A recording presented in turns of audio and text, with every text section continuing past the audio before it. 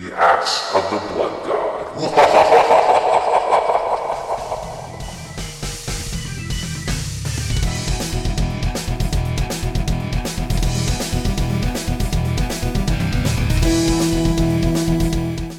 Welcome to another episode of Axe of the Blood God, US Gamer's official RPG podcast. I'm your host, Kat Bailey. With me, as always, Nadia Oxford. Hello, everybody. Hope you're doing well. I am doing well. I'm doing well. There's a lot to discuss this week. Nadia, we're going to talk about Chrono Trigger, and we're going to talk about Valkyrie Profile and the possibility of more Valkyrie Profile to come. Yeah, that's very intriguing. That was, I figured that was good news for you today, although we don't really know the nature of this mysterious Valkyrie profile, so we'll have to see. I'm ambivalent about it. And Nadia has been playing the Final Fantasy 15 mobile game that everybody has been kind of talking about around the internet, and she has some thoughts about that. And but the big thing that we're going to be doing today is we're going to have John Learned and David Craddock on the show, and they're going to do a kind of just a love letter, I suppose, retrospective of Demon's Souls, which really kicked off the whole Soulsborne thing. If you have a chance, you should go check out the site. John wrote a really great diary of kind of the final moments of Demon's Souls. Yeah, he was there. He was there. John has a very complicated and interesting relationship with Demon's Souls. As you can go read that on our site as well. But first, so Valkyrie Profile. Mm-hmm. My first reaction upon seeing this teaser, Nadia, was to be excited. Of course. My second reaction was to be very ambivalent. Yeah, this was, from what I can tell, I haven't gotten to play the original. I'm hoping this is my chance to really finally get my hands on the original and play through it. But it's Valkyrie Profile Lenneth. They're kind of emphasizing that Lenneth, which, if I'm not mistaken, was a re-release on the PSP of the original game. Yes. When Valkyrie Profile Somaria, the sequel, came out on PlayStation 2, they re-released Valkyrie Profile Lenneth on the PSP, which was a port of the original PlayStation game, but it was a port of the Japanese version as opposed to the American version. And the American version had a bunch of quality of life improvements to the actual interface. So it was a little frustrating in that regard in dealing with the menus and such. Plus, it wasn't necessarily an altogether great game to play on a portable system because a lot of Valkyrie Profile is hands-off watching kind of these short stories, these cutscenes. So, and some of these, like, the opening of Valkyrie Profile is very slow. It lasts like an hour. That's not a fun thing to play on a portable system. Yeah, I can see why. Yeah, so in any case, Valkyrie Profile, it was called Valkyrie Profile Lenneth because it was the story of Lenneth, and also it tied into Somaria. Somaria, of course, being her sister, and she was the star, sort of the sequel. So it sure seems like they're going to remaster Valkyrie Profile, Nadia. Yeah, and the question is for what? Hopefully everything, including the Switch, of course. I know there's a mobile game out, and it's actually quite popular. I looked it up. It had over 1 million downloads in no time at all. So as far as I know, it's still going. So this is a good opportunity to cash in on that popularity. Apparently people still love Valkyrie Profile, as Kat will attest to. I don't know. I think it has a very fervent cult audience. I love cults. Cults are the best. Cult audiences are the best. It's funny because I'm listening to the last podcast on the left. And there are five-part series on Jonestown right now. Oh, boy. And, yeah, no, that was an interesting thing to listen to on top of playing Far Cry 5. So that's real mood listening right there. Yeah, why does cults keep coming into my life right now? Are you trying to tell yourself something? No. I'm sure California has its share of cults. But in terms of Valkyrie Profile, so I've talked at length about why I love this game and all of the interesting things that it does. The reason I'm feeling ambivalent is because what I really liked about Valkyrie Profile was its style. I liked the music. I liked the sprites. I just kind of liked the overall look of it. Right. And I really liked how cheesy it was. Right. I liked how over the top it was. I loved, "Come to me, Dark Warriors, battle awaits us." Yeah. I loved the inflection of Lazard Valeth. I loved all the random Pokemon voice actors who were they on in there. Yeah, Wow. the voice of Ash was in there. The voice of, he even says like, Lapis, I choose you, or something like that. That's ridiculous. Not quite, but I think I probably joked a lot about that. Yeah. Because he has the exact same inflection as Right. Ash Ketchum, the character. And they also had Brock, and they definitely had Jesse from Jesse and James of Team Rocket. So like we had multiple alums playing in Pokemon alums. So That's fun. everybody was like, oh, the localization for Valkyrie Profile, not very good. I loved it. It was so cheesy. It seems was like great. one of those things, looking back on, you would really appreciate it even more. It was also, I don't know, like if it necessarily holds up. Because one of the main villains, I suppose it holds up in the sense that one of the main villains is a guy named Lazard Valeth, and he's real gross because he is making artificial sex doll girls, Oh, boy. homunculi that he's transferring souls into or something like that, and he's obsessed with Lenneth and is very stalkerly. Ew. And I suppose it's good that he's a villain, but that guy really creeps me the hell out. Yeah, at least you get to kick his ass, I'm assuming. Oh yeah, no. And in fact, my battle with him is one of my favorite battles in the entire game.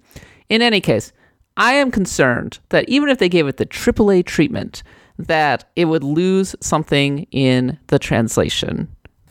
Basically, yeah, I understand the fear of potentially losing something special in the original when a remake comes out, because even the best intentioned remakes sometimes just lose things in that transfer. It can't be helped. Think of it as the game's soul. I don't know. It's just something that can't really be replicated all the time. Yeah, Valkyrie Profile Solmeria had a 2D look that was not nearly as stylish, and it was a lot more subdued. Like, the localization was better, but it was much more subdued in terms of the voice acting, and so I felt that it lost a lot in that respect. It was still a good game. The battle system was much better, but it didn't have that pep, that life to Yeah. it that the original Valkyrie Profile did. So I'd be concerned about losing that in the translation. I would prefer to have sprites Yeah, of course. as versus 3D, but I'm concerned that they would go with 3D Yeah, of course. for something that's just not nearly as attractive. And honestly, I don't know that I need a remake. I don't know that I need a remaster. All I really need is a way to play the original reliably. Right, yeah. That's what I was going to say, because a lot of people, for example, myself, haven't played the game, and yeah, to be honest, if I were to play it, I would probably enjoy just going for the straight experience, at least at first. Yeah, it's quite hard to find these days. Exactly. It's very expensive on Amazon, in part because it's just not available through digital download services. Yeah. And I would really like to be able to frickin' play this game when I want to. I want to pay money to own this game. And so many games finally made the transition. Suikoden 2 is a good example. Exactly. Yeah, which is still a great And- game. Yeah, an amazing game that holds up very well. And so it really it really stinks to not have access to what I think is an underrated gem. It's my other favorite topic. Is the same problem facing Babylon 5, a show that I think it's been forgotten in large part because some of it is that it's cheesy, Yeah. but a lot of it is availability. Yeah, of course. You can only buy it on DVD. It was on streaming for a time, but then it went away. And nobody is ever going to remaster it because it's not worth putting the money into it. And you would have to basically completely redo all of the CG because they lost the original CG. Oh. And it's only available in SD. So you're watching the DVD, and you're like, this is fine. And then the CG comes on, and it's just this blurry mess. And it's This is not really...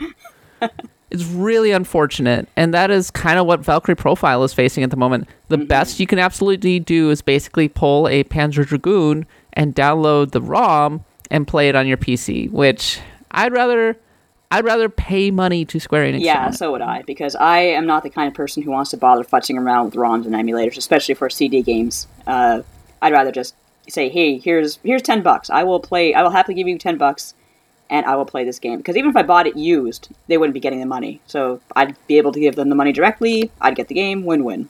It'd be preserved. Yeah, the worst case scenario for me is they basically do a Secret of Mana on it.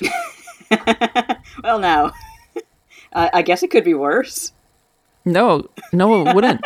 No, that's as bad as it could possibly get.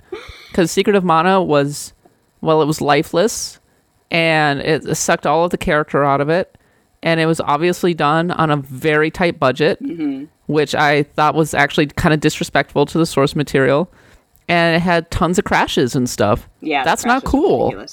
These games deserve better. Oh, absolutely. And they're doing the same damn thing to Chrono Trigger. They did it to Steam.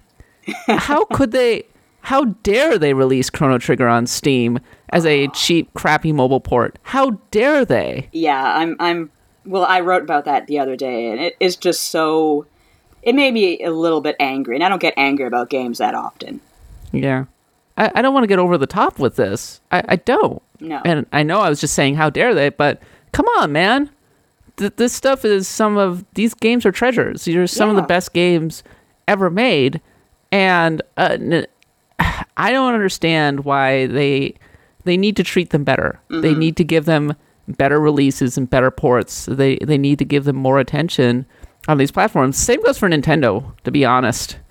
Stop friggin' dumping straight ROMs. Yeah, give them the love that they deserve. No kidding. Sega's been way better than either Nintendo or Square Enix when it comes to preserving their old games. Yeah, M2 is fantastic at what they do. I mean, if you want to give us emulations or whatever, or straight ports, that's fine, but hire someone who knows what the hell they're doing. Get Digital Eclipse, get M2, people who are going to treat these properties with the respect they deserve. What has happened with Chrono Trigger, and before that, Final Fantasy VI and Final Fantasy V, it is a disgrace, quite frankly.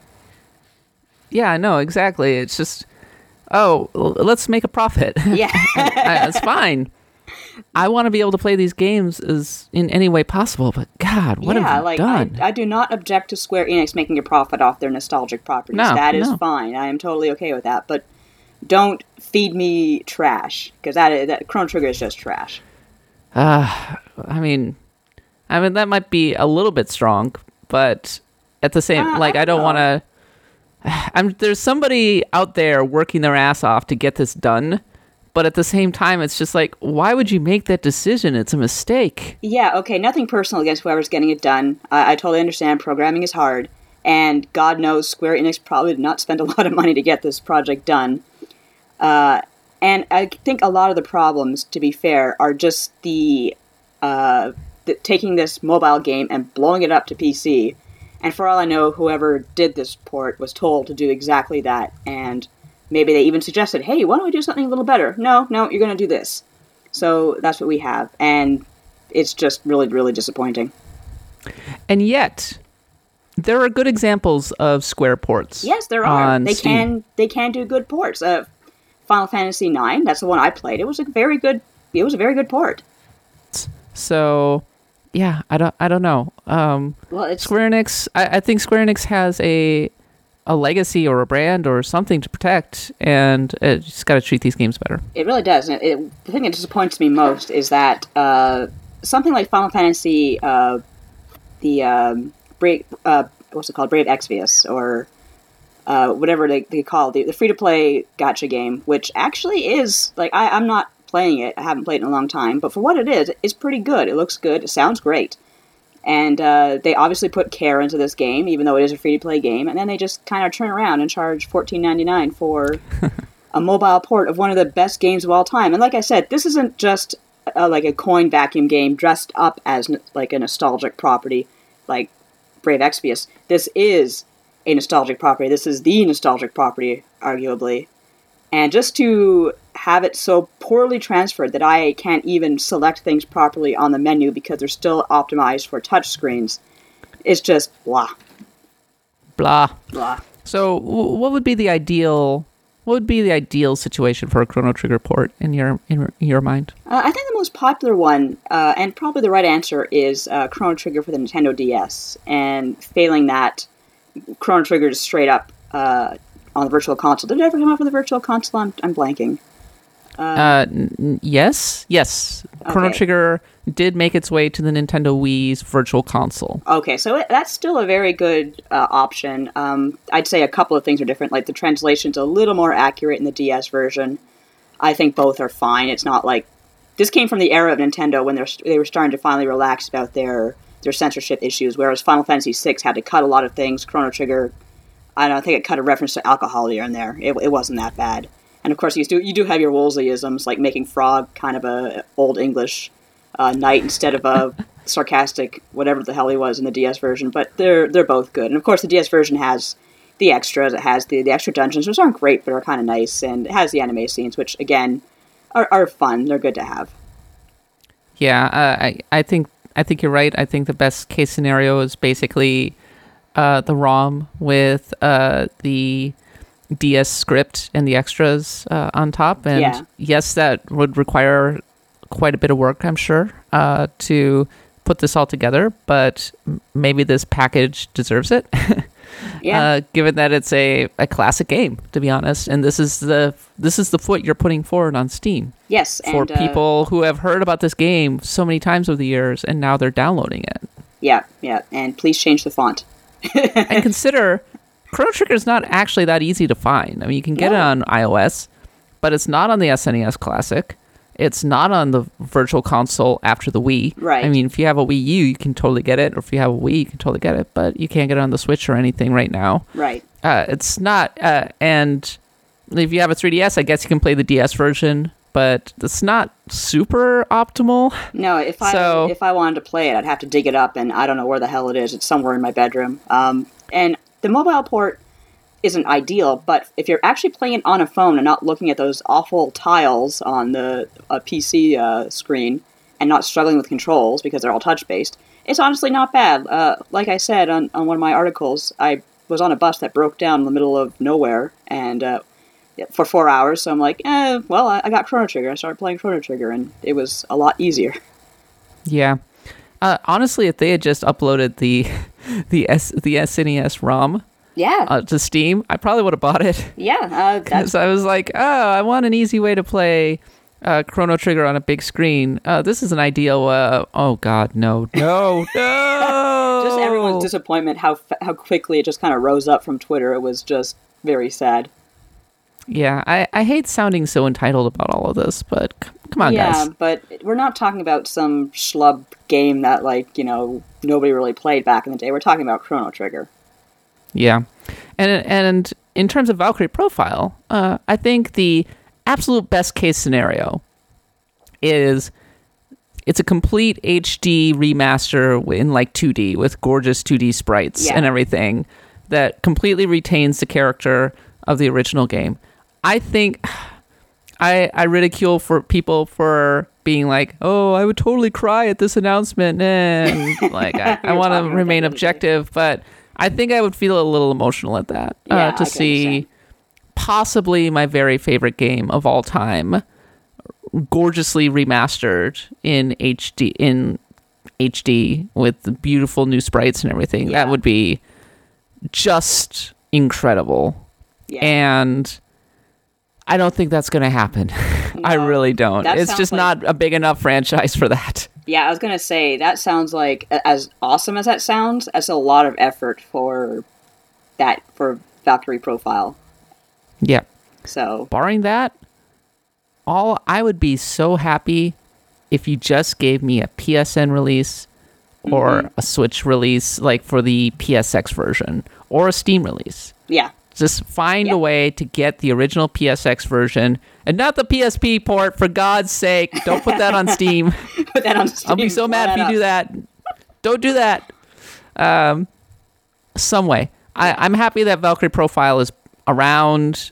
I'm afraid that it's not going to have the same kind of je ne sais quoi that the original had. That maybe it just won't ever be the same. I don't know. Maybe I'm being overly cynical about this, but yeah, there are best case scenarios for this. Yeah, absolutely. And I hope that they do write about it. Okay. Yeah, I hope so too. Exciting times, Nadia. All right. Never a boring moment. Indeed. So, one thing that I've been hearing a lot on social media, we've had people asking us for our thoughts on two things. One is Radiant Historia, and I know that you've been playing that. Yeah, I just started. And we'll talk about that in more depth next week because we've got a mutual friend of ours coming on the show, and he's been playing it, and he has all kinds of crazy thoughts about this thing. And also the Final Fantasy 15 mobile remake thing, which is so weird and interesting, and it's been kind of flying under the radar a little bit, but people really think it's good and seem to really enjoy it. You've been playing it. What are your thoughts? Well, I haven't played like hours and hours of it, but I have really delved into it and kind of gotten a good feel for it.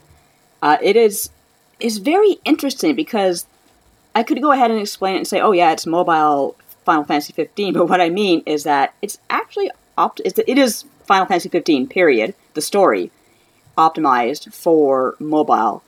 And what that means is it is focused mostly on making the combat simple. You only control Noctis.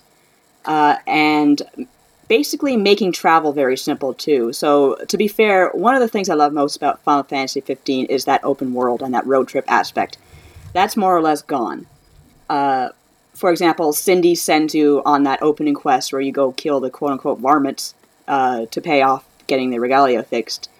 And you head there by following an arrow. And once you're in that area where the scorpions or whatever are attacking you, you can't really explore beyond those boundaries, even when you're done the battle. You just kind of have to be shuffled from place to place. Once you get your car back, you go directly from place to place. Like, Cindy says, hey, can you deliver this package to wherever? You're like, sure. Everyone gets in the car. Next thing you know, you're in wherever that place was. It was some motel. And I just recently arrived at, I can't remember the name of the oceanside city, Golden Key, I think it is. And that, again, you don't get to drive there, which is a shame, because that was one of my favorite parts of Final Fantasy 15, was driving up and seeing the sea, as Noctis said. That was a really sweeping, interesting moment. But at the same time, I can understand, okay, this is why they had to do it this way. Final Fantasy 15 is a huge game. They've tried to release full-blown Final Fantasy games on mobile before with very poor to mixed results. So what they did was they took the experience, whittled it down for mobile. All the voice acting's there, all the scripts are there, soundtrack's there, except for the what you can listen to in your car, which kind of sucks.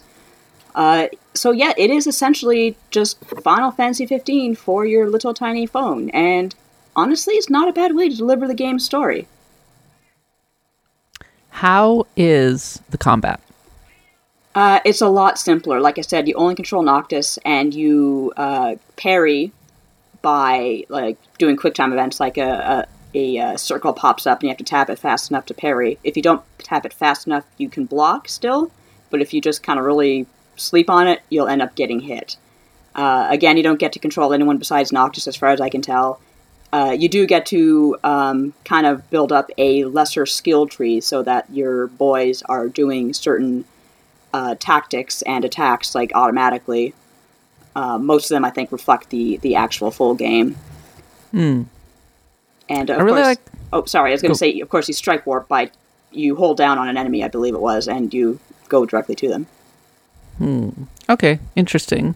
I really like the art style of this one. I think it's weird. You do? I was going to say, it looks like a disaster at the Precious Moments Factory. Something about their faces. Like, the art style itself is fine, but when I look at their faces, I'm like, what happened to your eyes? Your eyes are kind of dead. I understand why. Don't freak me out like that. Don't freak me out like that, Nadia. I don't like it. Sorry. I come up with weird metaphors, don't I? I guess. I don't want to think about Noctis's dead eyes. Well, it's just, I don't know. It's like, I can understand, like, okay, make them cute and chibi, but fix their faces? I find it so interesting that they went in this direction with Final Fantasy 15. So many other places would try to cram some kind of stripped down mobile port. The first thought that comes to mind is, say, like XCOM, which, I mean, they did a heck of a job porting it, but it's a very direct port. And I like that they really went the extra mile to make it cater to that particular platform. I think that was a very good idea. Again, like I said, my favorite part of Final Fantasy 15 is that open world aspect, but I also appreciate just kind of following the story from point to point. It goes it goes a lot quicker than it does in the actual game, as you might expect. Yeah, but the story's the weakest part of Final Fantasy 15. No, they have the characterization there too, like the not so much the chatter on the road, but like just the boys kind of interacting with each other, and they still camp and they still banter while they fight. Although I will say the sound clips I think are a little more reused. In my mind, the absolute best part about Final Fantasy 15 is still the loop of going out for the day, killing things, wandering through the open world, taking care of some stuff, maybe doing some hunts, and then returning at night to the campsite and having food. Yeah, and unfortunately, there's not much of that going on in Final Fantasy 15. You still go to campsites. I don't know if I found a hotel to sleep in yet, or a trailer, but you can still do all of that, and Ignis still cooks. The food doesn't look nearly as good, of course, because it was like really kind of tempting on the original game. Yeah, right? Yeah. Oh my god, it looks so good in the original Final Fantasy 15. Yeah, I wanted to eat a behemoth like right then and there. Yeah, Final Fantasy 15 is an interesting case. It just came out on PC, actually. Oh, that's right. That's just the Windows edition that launched, or the demo did, one or the other. Yeah, I have to take a look at it and see if it is measurably improved. I bet there are some pretty spicy mods out already. Everyone's naked. Oh my god. They would all look like Ken dolls, though. We're going to have a discussion about Final Fantasy reproduction. Ugh. Next episode. Final Fantasy 15, except they're all Goku. Oh, lordy. Yeah, that's going to happen if it hasn't already. It's probably the first mod someone's working on. If not, I say the naked mod is first, and then they're all Goku. There was one thing that made me a little bit sad, is that there weren't more of the really neat hunts, like the behemoth hunt. That was really cool.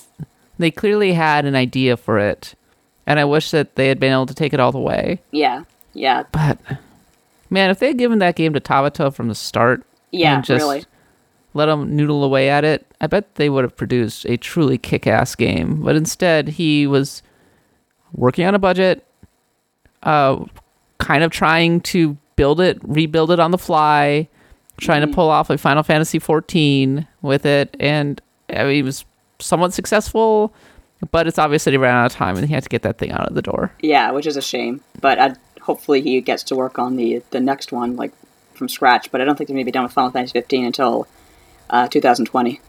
No, as far as I can tell, he's working on Final Fantasy 15 forever. Yeah. You know that they were saying that the PS3 is going to have a... they said the PS3 would have a 10-year life cycle. Final Fantasy 15 is going to have a 10-year life cycle. Absolutely. But, I mean, the mobile game is just another example of that. Hey, here's another way you can play this game. And it's free to download, by the way. You pay for chapters following that. And given how everyone reacted to Super Mario Run, I wonder how they react to this. I should look into that. So you recommend it? Honestly, you can't go wrong, because you do get quite a bit of content for that first free download. And if you like it, by all means, keep on going. If you find it kind of a disappointing Final Fantasy experience, then don't bother. But I honestly, I think it's a lot better than the alternative, which, as you said, was stuffing a PlayStation 4 game into mobile. And again, Square has tried to do that in the past, and they, as I recall, I know they did Final Fantasy 7. I don't know if they did Final Fantasy 9 as well on mobile. And both were just kind of... I just haven't heard anything good about, like, those kinds of ports. When you try to take a full game and put it into a mobile adaptation, they're just, like, bugs, crashes, optimization issues. iOS breaks down every 2 days. Like, whenever it changes, all the games die, and everyone has to start reprogramming their stuff from the start. So I think they did a good thing here. All right. And on that note, we're going to have John and David come on the show now, and we are going to pay tribute to Demon's Souls. Don't go away.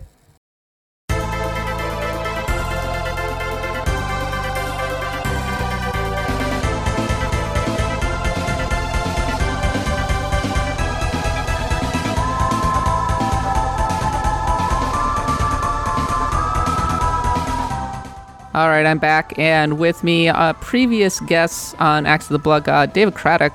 David, you have written a whole bunch of really neat books about RPGs and games in general, and John Lernan, who did a really neat diary of his final days with the Soulsborne series. And John, you have a interesting relationship, shall we say, with the Soulsborne games in general. Complex relationship, yeah. Yeah, you wrote about it at some length, basically detailing how the Soulsborne games really kind of tied in with your battle with cancer and everything, and various other things. And I suppose Demon Souls was kind of closing the book on that for you.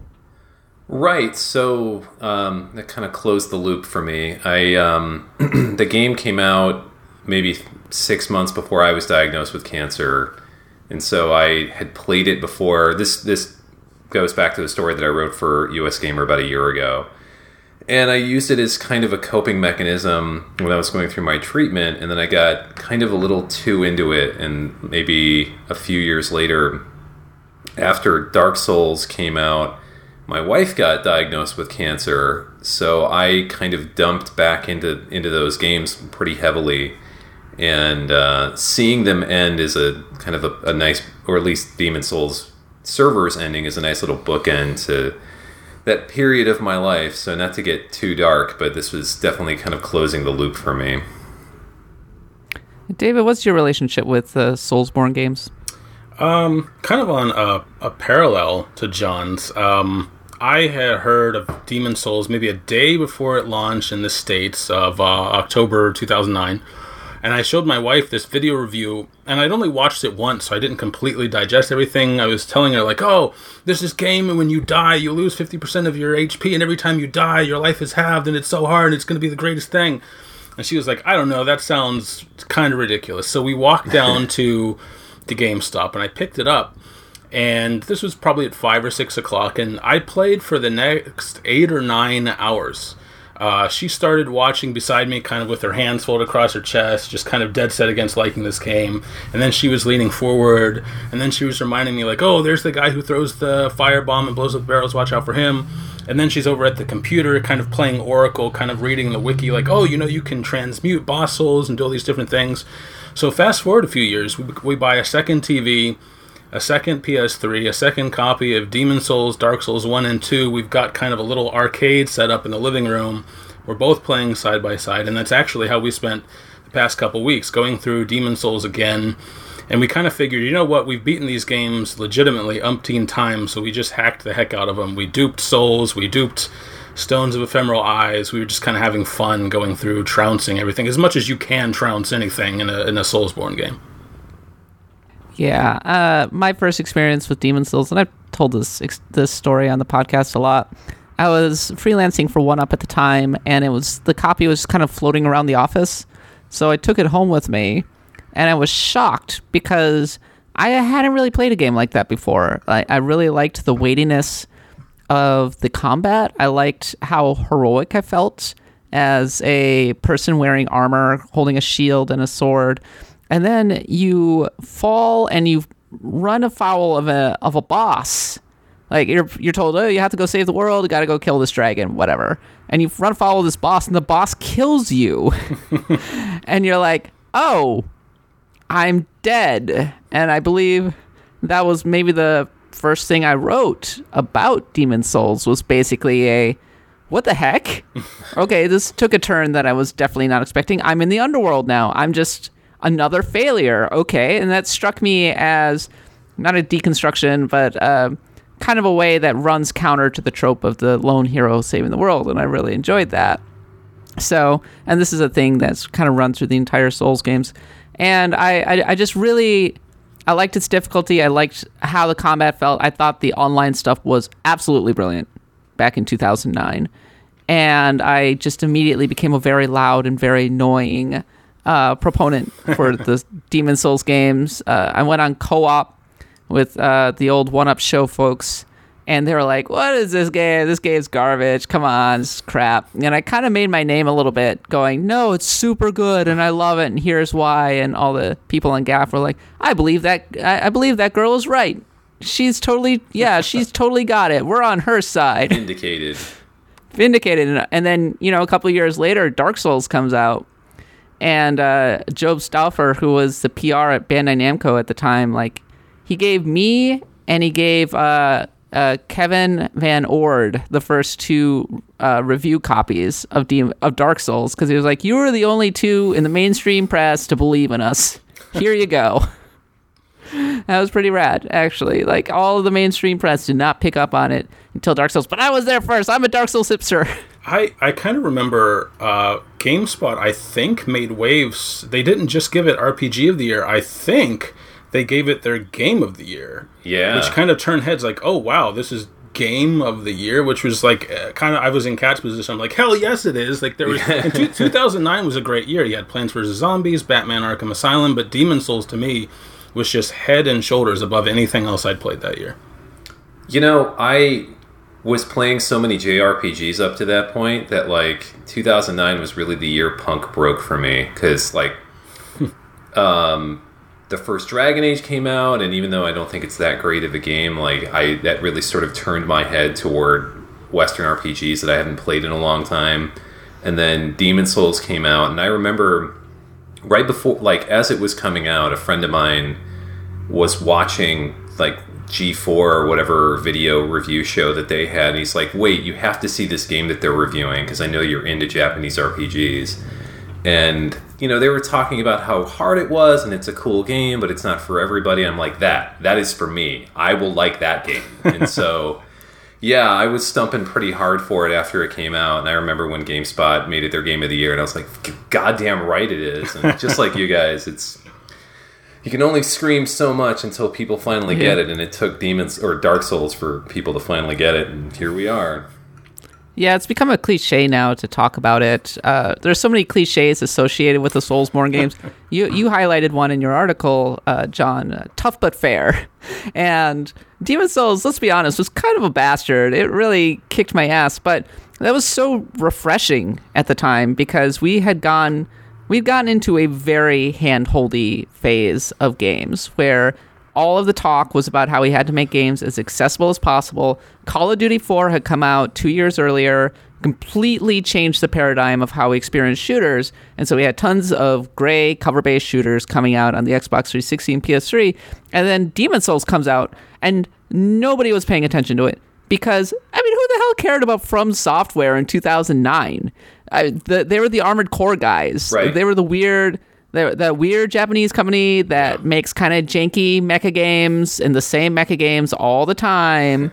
And now they're coming out and making this dungeon crawler, and it's really unforgivingly hard. Oh my god, it's completely brilliant. What?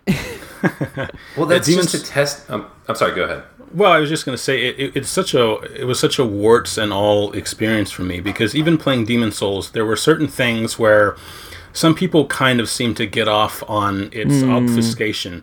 And I remember thinking, like, you know, I wish I'd known that I have to kill Flame Lurker and then take his soul to the hidden blacksmith in the first area of World 2 and go through his dialogue 4 times, and then he'll ask for the Red Hot Demon Soul, and then I can transmute souls, because until then, I had actually popped a few boss souls because I thought, well, I need to level up. Leveling up is the most important thing in JRPGs. Right. But in Demon Souls, it's actually not. And that's kind of a big thing now, right? We have challenge runs like Soul Level 1 playthroughs where they're just saying, forget levels, just upgrade weapons and get good at parrying and rolling and that sort of thing.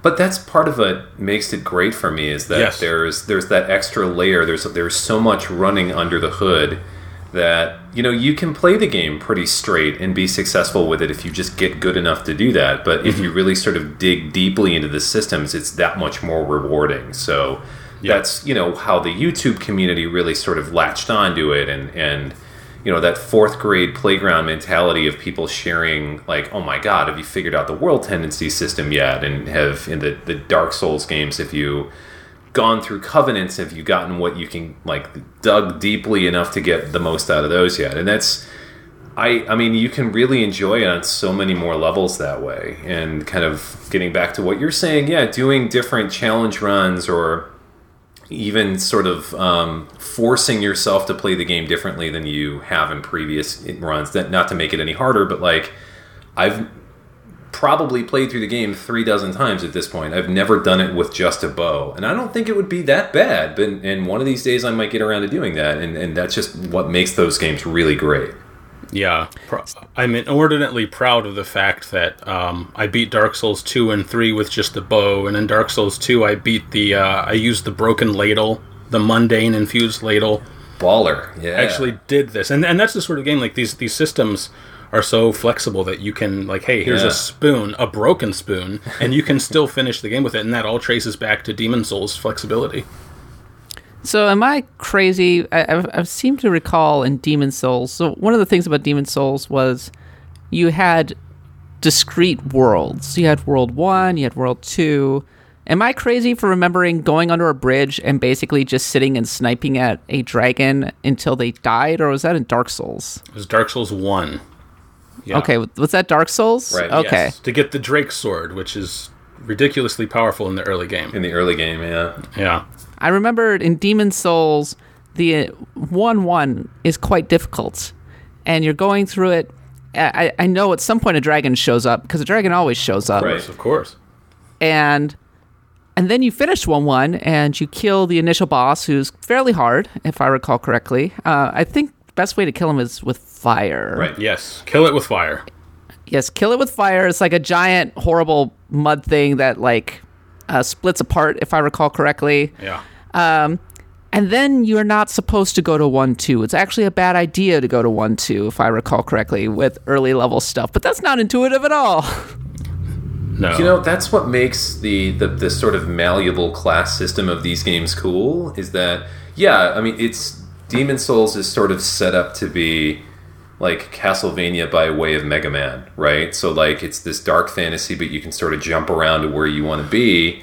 And the way that the class system works is that, you know, as I'm sure everybody that's ever played one of these games can tell you, that, like, the initial classes are just sort of guideposts. You can do whatever you want. You can build your characters however you want.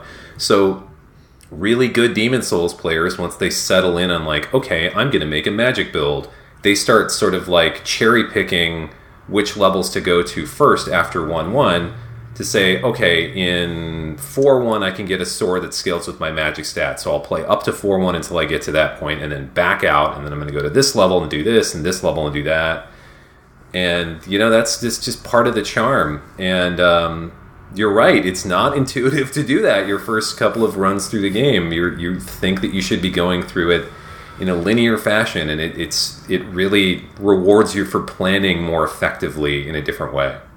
I think what I love about its nonlinearity is that it makes for some great stories, coming from every other video game practically other than Demon Souls up to that point. I went into 1-2, and that's the one where there's a series of bridges, and the dragon will swoop down and breathe fire over the bridge, and you have little covers you can go under to kind of get your breath. But I didn't realize at first that you can kill the dragon by climbing up to a turret and sniping him when he flies by. I remember my heart was racing, my hands were sweaty, all those cliches. I sprinted past the last leg of that bridge. That was the approach to the boss, and there are a couple of snipers shooting at you. There's 2 blue-eyed knights and a group of soldiers on the ground. I'm hacking my way through them. The dragon, I hear the roar of fire behind me. I sprint past the blue-eyed knights, go through the fog, and then I'm at the Tower Knight boss. And I actually finished him on my first attempt. And that story, it's one of my favorite stories, because all of those crazy events happen, and I actually came out the other side in one piece. It was so fun. Yeah, killing the Tower Knight in your first try is impressive, because I was in the zone. When I stepped through that portal, I looked up at the Tower Knight and I'm like, wow, you're really big. And then it smushed me, and I was dead. But that's sort of another cool part about really challenging games, too. Like, you're so keyed in, you know, once you get into a certain... Like, you get into this weird fugue state, right? Where you get through a bunch of obstacles, and then you don't think it's a good idea that you go challenge a boss, but, like, you are so in the zone, like you said, you're so keyed into it that, like, your dodging timing is way better than, like, if you were to have died and start over again. Things like that. So, yeah, that had to have been a hell of a feeling. There's no way that I can possibly say that I did the same thing. I think I did it. I did it the hard way. I didn't climb up and kill the archer shooting at you. That is the hard way. I was just like, okay, I don't know who this guy is. I'm hacking at his ankles. Oh, there's steam erupting. That seems to be good. I'm going to keep this up. And then he fell, and I hit him in the head, and I'm alive, and great. And then I got the heck out of there. Bravo. And the first time I took out the Tower Knight, I felt very empowered because that was a tough, gosh darn boss. But so, John, you were there in like the final 7 days, and I just want to know, like, what was that like? It seemed like you had quite the adventure putting together this diary, like reconnecting with Demon Souls, being on the Discord. I think my favorite part is hanging out with the high schooler who's like, "Oh, did you play that Dragon Ball Fighters game?" And you're like, "I don't really have the time to like master it." And he's like, "You don't have the time." Like you legitimately broke him. Like, I don't understand how you could not have time to play every video game ever. That was actually not the high school kid who said that. It was the other guy. It was the my gosh, right. And I'm like, and I didn't want to like break it to him. Like, hey man, I'm in my mid-30s and I got a kid. I don't have time for this shit anymore. But I spent the last month, I played it every day and I blogged about it every day, and I just kept like this giant notebook of what I was going through. And at first, in the early stages, for me, I really needed to sort of like get limber again, because it had been over 5 years, maybe more, since I'd played the game. And I remembered enough of it, I thought that I think I would do okay, but I'm like, this might take me a whole month to get through one run of this game, so I better start now. And so, I really didn't realize how bad of a state the servers were in when I started again. And the North American servers were notorious for years for just not being in a very good state. And as time went on, no one really had to do a lot of maintenance to it because, the player base was dwindling and the game was getting older. They were keeping them on, but you really had to fight with them to get other players in to do co-op or to do PvP. So I went through the majority of my first run of the game totally solo. And a lot of it was muscle memory. A lot of it was sort of like relearning the game for myself. And I did a mage class, which is sort of the easy mode for this game because magic is a little overpowered in Demon Souls. And at the end of it, I'm like, you know what? This is like cracking my knuckles. I felt pretty good about it. So like this next run, I've really got to pull more people into this. And that's when I like had to go to Discord. I had to go to the Reddit to get other people and to really coordinate it with other folks to get into the game, because the servers are just in such bad shape. You're kicked offline and you don't know it. The game will just keep letting you play, but like if you can't drop messages for other players, you can't see other bloodstains and stuff like that, and it's something that you don't realize until you really start doing some homework and you're like, why the hell am I not finding other people to play with? And so I swallowed my pride and I went to Discord, and I really like Discord. I think it's a really good service. I'm not bad-mouthing it. It's just that Demon Souls, in my mind, is not meant to be played with other people in an earpiece sort of actively coordinating what they're doing. I think it's made to have such an atmosphere to it and such a mystique that you pantomime gestures and you sort of like intuit what you're supposed to do with each other. And that makes for a more fun experience, at least for me. But there was no way around that. I had to coordinate with other people. So after that first run of the game, I'm like, all right, high school kids and out of work 20-somethings, help me, take me there. And that's what we did. I found a couple of guys to play, and I found a really active Discord community that were some veteran players that were really into it for a long time, and a whole lot of brand new people. Like, I just bought the game a week ago, I need some help with this, or like, I've only been playing this for a couple of days, and this is not like the other Souls games, I really need somebody help me parse this out. In the Discord community, honestly, and the Souls community in general, they're great. They're really helpful people that like, oh, you didn't know about this? Well, let me kind of run you through a level and show you how it's done. Or like, let me at least kind of give you an idea of how some of these systems work. people were pretty active with like looking up item duplication and stuff like that, so they could power level through things if they needed to. But that's when I was meeting, that certain crowd that plays games online and likes to talk a lot of junk and doesn't really sometimes get that other people are a little bit more sensitive to certain topics, right? So I wrote about that a little bit, and as the game was going on, as the month was going on, there was this really tense feeling of finality. Like this was going to end, and this is not going to be the same experience over again. And it's one of those things that like, I guess you don't, it doesn't really sink in until it's close to the end, right? And so as the days were going on, like everyone was like, oh, there's only 2 days left, there's only 6 hours left, we're in the last minute or so. Like people were really into the fact that like it was like New Year's Day but in reverse, I guess, that like we're just counting down to something just shutting off.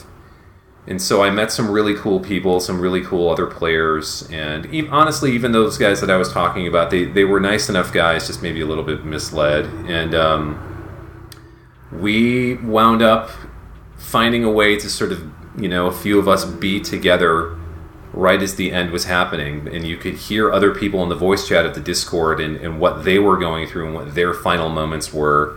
And everyone was doing it a little bit differently, but everyone was sure that like there wasn't going to be any kind of grand finale. It's not like they were going to like patch or reprogram the game. It was just going to sort of end. But like, how would that end be for you individually? And it was kind of a bizarrely tender moment, like 4 guys playing a video game that we enjoyed to various degrees, and when it stopped, there was this just kind of like large sigh and then like a quiet. And everyone typed in Umbasa into the text chat, which is like sort of amen in the fictional religion of the game. And it was this really communal feeling that we'd all been through this thing together. Like we had been through this shit together and we had taken each other there. And it was very, very rewarding and very sad. But it's funny, a lot of people that I was talking to were like, what do you they would start conversations with, what are you going to play after this? Everyone's into this for this 1 month. Like, what's everybody doing? And some people were like, oh, I'm going to go back to Dark Souls 2 and finally finish it, or I'm going to play Bloodborne finally because I never really got into it, and it's going to be the next game for PS Plus. And myself and a couple other guys were like, this is it. I need a break from this stuff. Like, this is existing in too much of my headspace, and we need to move on. And yeah, that was me and Madden, weirdly enough. But the funny thing to me is that these games, From Software, at least initially, never really intended for these games to have a quote-unquote community. Yeah, it had like these online elements. But I remember when Dark Souls came out, everybody was complaining about how hard it was to connect with your friends. I'm like, well, that's not the point. You're supposed to be like 2 ships passing the night. Right. The whole point is that you're running through it down a corridor, and oh, look, there's a ghost running past. And, oh, what is this bloodstain? Running toward that red-eyed knight. That is like, okay, oh, no, they're dead. Oh, why is this message misleading me? Oh, that's pretty funny. Oh my god, my game's just been invaded. Who is this person? Who is this mysterious stranger? That moment in Demon's Souls, I believe it's Demon's Souls, where you fight another player, if I recall correctly. Mm-hmm. Stuff like that. It was a cool novelty, but it wasn't a co-op game. But players will not be denied. They are going to turn it into a co-op game. They are going to have a community, whether they like it or not. I think that's one of my favorite characteristics of these games. They are ripe for emergent behavior. In Dark Souls 2, I was kind of there at the budding of the Fight Club scene, where you'd go into a game with a host and they'd have the little glowing stones kind of set up in a ring, and they would cast the warmth pyromancy to heal the victors after every fight. And I wrote a little goodbye to Demon's Souls this week, and one thing I noted was that I think as the games went on, they objectively became more polished and refined. In Demon's Souls, you can only find each gecko so many times before it's gone forever and you can't get its upgrade, but the funny thing is as I went from game to game, even though I like some of them much better mechanically, I never felt like I was playing them for the first time, because the systems carried over from game to game. And so really, my first time, I never played Dark Souls 1, 2, or 3, or Bloodborne for the first time. I only ever played Demon Souls as the first Soulsborne for the first time, and I think there's just something really special there. I mean, even I love the two ships passing in the night concept. I also love being able to sync up with my brother-in-law and my friend who lives across the state using the password system or the ring in Dark Souls 2. But there also is something so special about meeting someone who gets you through a hump in a level you just couldn't get past. And, you know, I remember one time playing Demon Souls, we both killed, I think, the Red-Eyed Knight guarding a bridge in 1-1, and we both did the cheer at the same time. We didn't plan that, we didn't sync it, and it was just such this cool feeling of connectivity that I don't think ever any other game in the Soulsborne line has ever had for me, because Demon Souls was really my first time for all of those games. You always remember your first, right? Yes, that's right. Well, Demon Souls was such a rough sketch of what the later games would be, and From has repeatedly come back to these ideas that they started in Demon Souls, and even though they didn't all work so well, but some of them were visual motifs, some of them were enemy designs.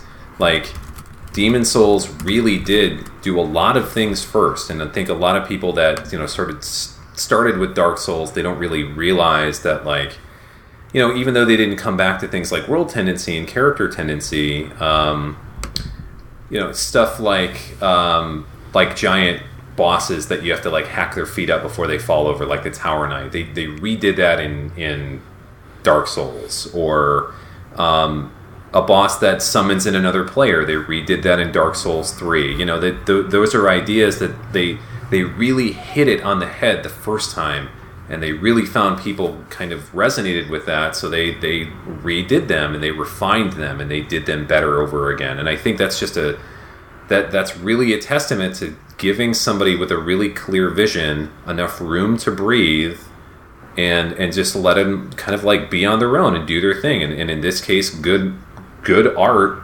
kind of emerged from that. What do you guys think of the people who say Demon Souls was the best? It's the best of the Soulsborne games, and don't at me. I think it's legitimate. I think that I've thought a lot about this, and I think you can look at the whole series and say, you know, each game does one thing particularly well. I think everyone has a really special connection to each of these games, and for those of us, we select few who were there at square one with Demon Souls. I think we'll always have a special bond with it. It's more of a gothic horror or dark fantasy game than Dark Souls' kind of epic fantasy bent. And I don't even think Bloodborne's atmosphere can really touch Demon Souls in a lot of ways. There are times in that game, especially I think in World 1-4, as you enter this final wing of Boletarian Palace and you just hear the wind echoing through this empty hall, and it's terrifying. It's really hard to take steps forward that first time. And the boss at the end really lives up to that hype. So I think that is I think that's legitimate. I think that Demon Souls, for as messy it can be, take its upgrade system for example. You have to do a lot of old school JRPG grinding to finish any weapon in that game. Yeah. But on the other hand, you have this bevy of options. There are so many cool ways that you can infuse your weapons. So it's kind of this balance. I think it's a lot of fun, and it's a special game. I think you really touched on something in that, like, for us, because we were in on the ground floor, you know, for me, there will probably never be one that what is as good to me. It's like, okay, so this is a weird metaphor, but if you're into music and you like a certain musician, their first record is going to be great to you. It doesn't matter if objectively their next one is going to be better, if it reviews better, if it sells better. It will never hit you like the first one did. And I really think the Souls games, at least for me, are the similar kind of run. So I really think Bloodborne did things differently enough that I think that may be my second favorite game. But I think Demon Souls is such it touched me at such a right time, and even past like my personal, you know, connection with it too. It's just like I had never played a game like this before, and I had never played something that was just so brutally mean on the surface that it's probably my favorite game of the series. It's definitely one of my top 5 maybe of all time, And I think David, you actually touched on something that a lot of other people seem to miss or not really care about so much, is that it really is kind of a horror game. It is. It's dark fantasy, but like it is made to make you jump. There's a cutscene in the beginning where a red dragon comes in and eats a lot of people, and that's kind of cool. But like you are running across the bridge in that first level of the game, and that red dragon comes back around and cooks you, and you didn't see that coming. And surprise, you need to learn how to deal with this kind of stuff, or like enemies that pop up and make you jump around the corner, or just grotesque enemy design kind of things, or just how confined you can feel in levels like 4-2, where you're running through small hallways and catacombs, and then you get to like 5-2, and it's just a big wide open space, big black empty space, and it just feels so creepy that like, you know, you felt very claustrophobic at first, and now it's the opposite of claustrophobic, but you still feel so alone. That's very terrifying to people, and I think that Demon Souls at least does that better than, for my money anyway, better than any of the other games. There's one other kind of little subcategory to that. You know, one of the other Dark Souls cliches that Kat mentioned earlier is the get good noob. It seems like a lot of people, when they feel the need to defend the Soulsborne games, they just write off any complaints as, oh, you suck, get good noob. And I don't know if it was in the Dark Souls book that came out a year or two ago or in an article, but someone made a really good point. For a lot of people, they had never played a game like Demon Souls before.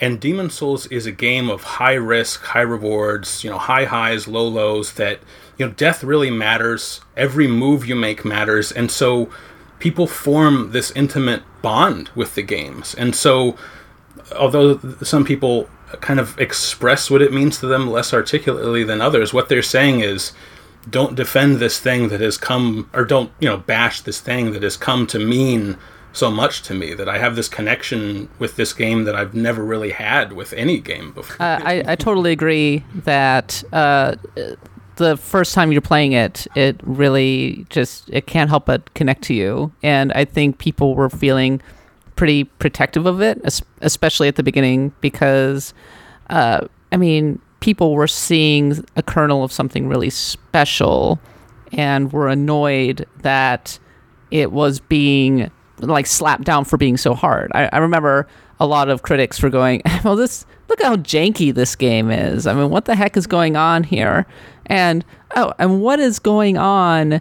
And I lost all of my souls when I died? What the heck? The design in this game is total BS, and we're just writing it offhand. And so naturally, I think that makes you a little more defensive when you're trying to talk up this game that needs to be talked up.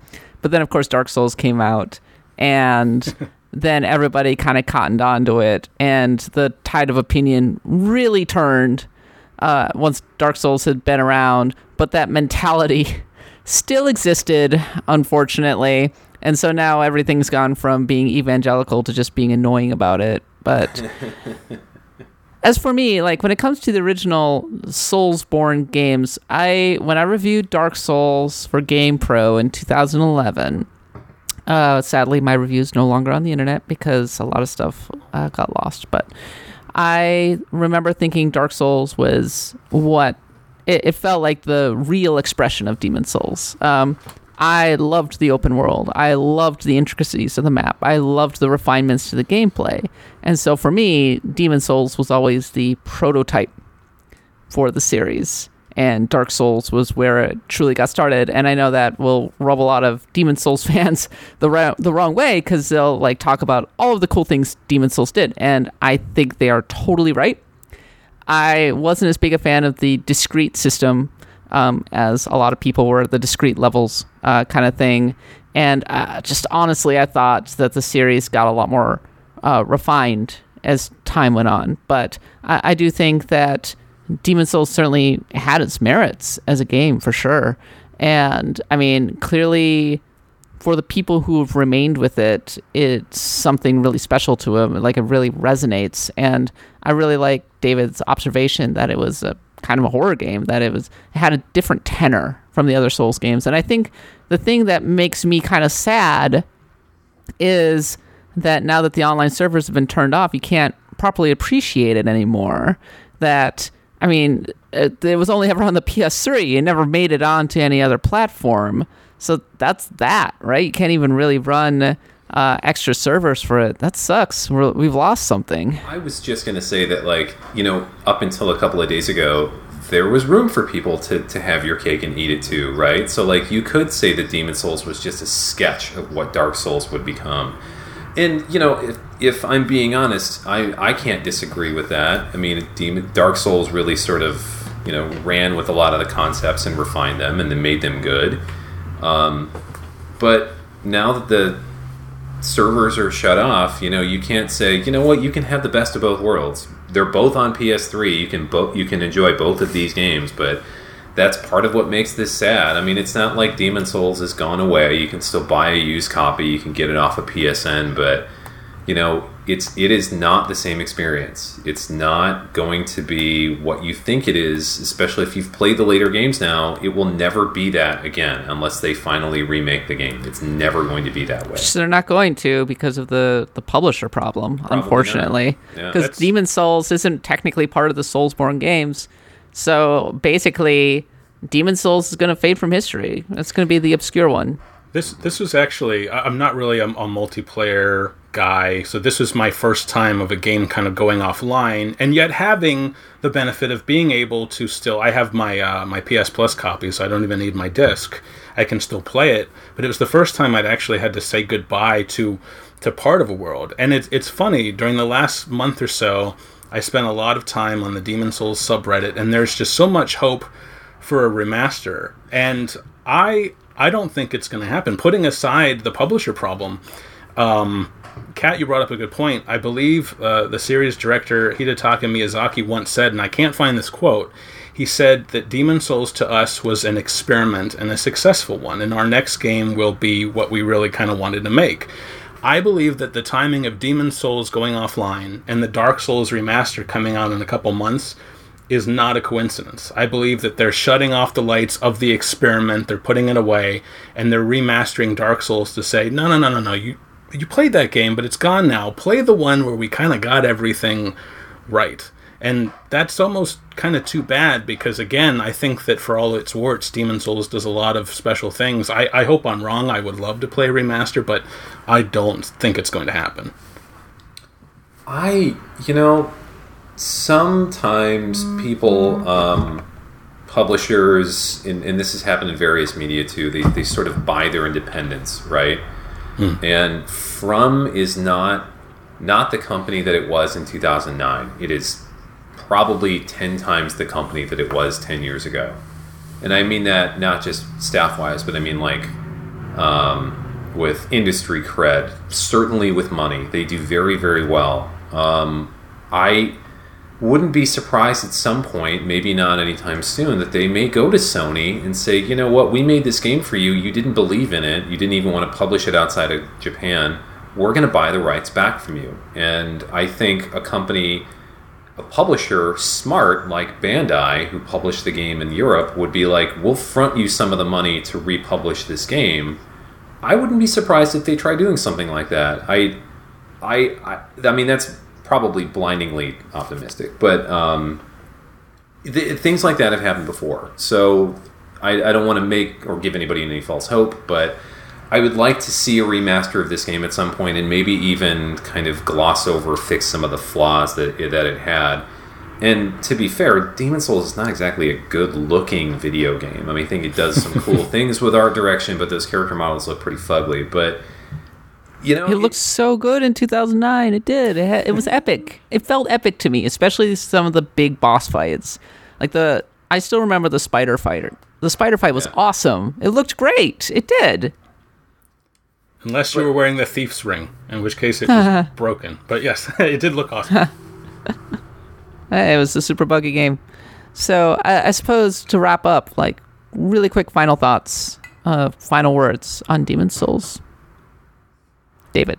I will still play it. I still play all of these games. I've logged. This is probably the first series since Ocarina of Time or Diablo 2 where I've played it replayed it dozens and dozens of times, and I'll still replay Demon Souls, but I think that there will be kind of something lost. I still remember going into the Penetrator boss's room and touching a bloodstain and seeing some character double over, clutch his gut, and then lift into the air and get shaken and thrown by something. And it just, you miss those little footprints that people left. And I kind of feel like they're footprints from these pioneers who were kind of the first people on this Soulsborne continent, and they're kind of gone now. We've built over them, but at least, for those of us who know where they first landed, we can still go back and play. It'll just be kind of different. John? I'm going to lord this over everyone I've ever met that I was there first. Yes. Totally kidding. No, do it. You were there. You had the shirt. Yeah, that's right. It's pretty reasonable that I'll never play this game ever again, to be totally honest with you. I really love it.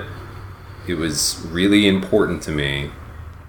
But, as I get a little older and more games come along and more stuff that I want to play, and that I find it harder to get back to some of those older experiences, the fact that this is not going to be that experience. And to be perfectly honest with you, 90% of the time I played through this game, I played it offline because I wanted to manipulate world tendency and stuff like that. I didn't play it online very often, but it's still not the same experience. And I find that really sad. And I don't want to go out on a sour note, but this may be it for me. And I'm very grateful that I was given an opportunity to play a game like this. And I really respect for what it did for, larger gamingdom or whatever, but this is an important game for me, for the industry, and I think it's time for me to let it go. So thanks very much, Demon Souls. I'll buy you a beer. Umbasa. On that note, David, plug something for us really quickly. I am crowdfunding a book right now called Rocket Jump, Quake, and the Golden Age of First-Person Shooters. It is on Unbound, which is a crowdfunding platform / publisher for books.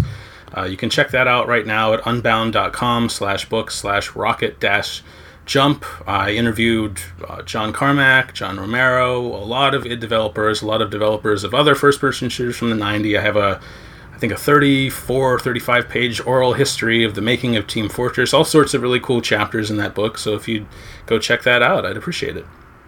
Yeah, his books are great. The roguelike one was really tremendous. And I think we must have talked about it on this show a couple of years ago, but it really is such a wonderful window into the very dawn of the industry, and just really highlights how fundamental RPGs were to games and the growth of games, the development of games. I strongly encourage you to check out his work. John, you got anything to plug?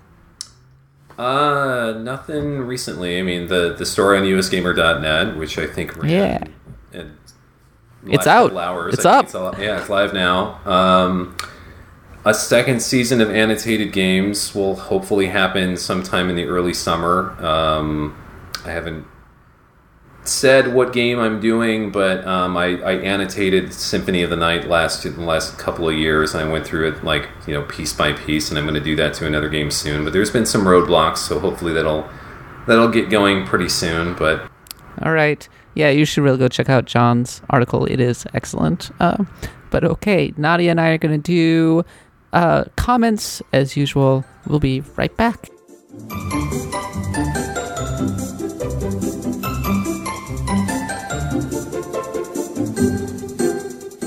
All right, I am back here with Nadia, and last week, Nadia, we talked about the best RPG endings, and as usual, our audience has some thoughts on that front. A lot. Flipsider99 says, the game that comes to mind immediately is Persona 2 Innocent Sin, which might have the best ending in the whole Persona series. And if you're going to count MGS3 as an RPG, why not? Everything's an RPG. I agree. That game would have to have the single best ending I've ever experienced in a game. Oh, okay. That's I never saw it. I would have to think about what the absolute best ending of a game is. Oh, Nadia. Oh my God, MGS3. Whew. Yeah, that was a lot of fun putting together that Metal Gear Solid rankings. Sorry. I thought you said Persona 2's ending, but yeah, I've seen Metal Gear Solid 3's ending. That's a real hard. Okay, yes. The challenge with the ending to Radiant Historia still lingers in my mind. I really hate the whole sacrificial lamb ending. Yeah, I have a feeling I'm not going to, just from what I played of Radiant Historia, I don't think I'm going to have like not a very happy game. Nimsy says, I think the ending for Final Fantasy Tactics was what made the game for me. The framing device was that you were reading a secret historical account written by a man who was burned at the stake for heresy. By the end, you're probably figured out why he would be executed and his writings concealed. The only question is, how reliable of a narrator is he? How reliable is the person reporting his work and making out the end story of the game? It's like The Usual Suspects, as written by Shakespeare. Wow. That's a hell Final of a Fantasy descriptor. Tactics and Shakespeare. Interesting. Ramzo's cards are so safe. Max Vito says, as Kat said, the good ending to Final Fantasy X2 does kind of undercut the ending to FF10, though the perfect ending dials it back a bit by saying Tidus is still just a summon of the faith and is only being given a limited time. How much he doesn't know. Especially with RPGs, I tend to like thorough endings that touch on everything. FF6 was the first ending I remember doing this extremely well. Dragon Age Origins has an awesome ending that lets you reflect every choice you made with your characters in the major quests. My most recent favorite ending comes from Yakuza 0 and is definitely bittersweet. Yakuza 0 and FF9 are two games where the ending dramatically improved my opinion of one of the protagonists. From the guy's pretty good to this mother frickin' baller's badass. For FF9, it's Zidane's reveal during the play. Yeah, that's a cute moment for sure, right? Yeah, that's we talked about this during the Final Fantasy IX report. We did. So you should go back and listen to that if you haven't yet. But it was a very, very cute ending. It was one of those endings where everything was wrapped up very nicely, very storybook ending. Nice Guy Neon says, I really love the ending, the true ending to Persona 4, because you get to see how everyone changed, which was so wonderful when you consider you spent about 100 hours getting to know them all and trying to solve this mystery. Yeah, I really like just walking around talking to everybody at the end. All the people that I built up my bonds with and just having one final conversation. Yeah, that was nice. You do kind of that in Persona 5 as well. Jeremiah Jones says, I was really taken by the ending of the original Lufia on SNES. If you played the second game first without any idea of what was going to happen, surviving the crazy high encounter rate to get a happy ending in the original was quite the reward. Favorite overall ending? When I got killed off by Kid in Radical Dreamers, I chose the wrong dialogue trees and got low on health. During a random encounter, instead of trying to stop the skeleton from throwing a skull at me, I dodged it. The skull hit Kid in the head and she slapped me. I had lost so much health earlier that it spelled death for me. I still laugh about it. That was hilarious. I can just picture a kid like swearing that cheesy Australian accent of her after you just kind of sprawl out dead. Soupbone says, for me, it will always be the ending to Phantasy Star 2. Seeing my favorite villains reprise his role from PS1 was amazing and unexpected at the time, but it was the twist of who was behind Mother Brain that blew my mind.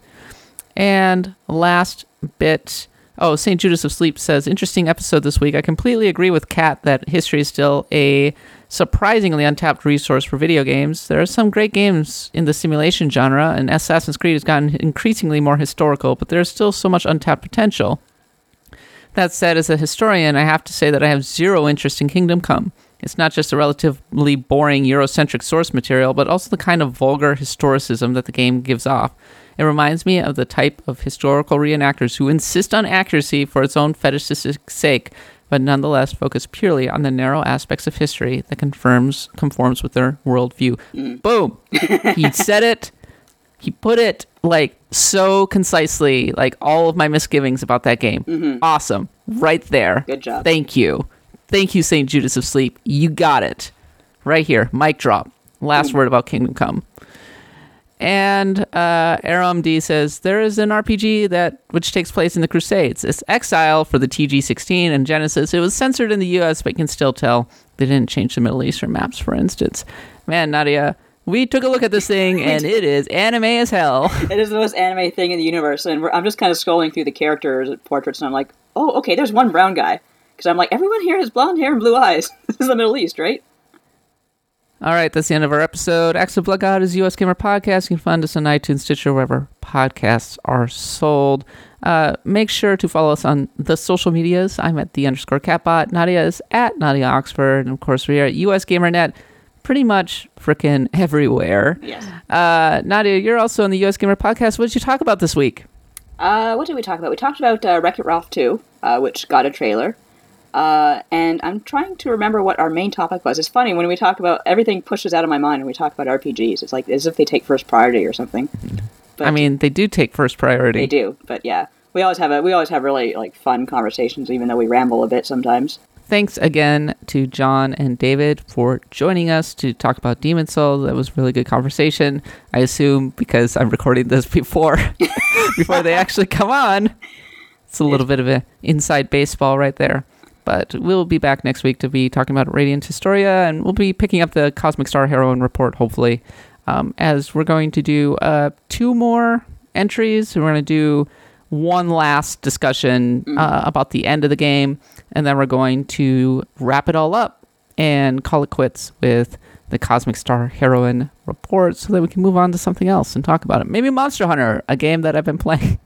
That's not a good report game, but oh my gosh, I love Monster Hunter World so much, Nadia. I want to be playing it right now. I need an excuse to go back to it, so yes, let's do a Monster Hunter report. All right, for Nadia, John, David, and myself, thanks for listening. We'll be back next time, and until then, happy adventuring.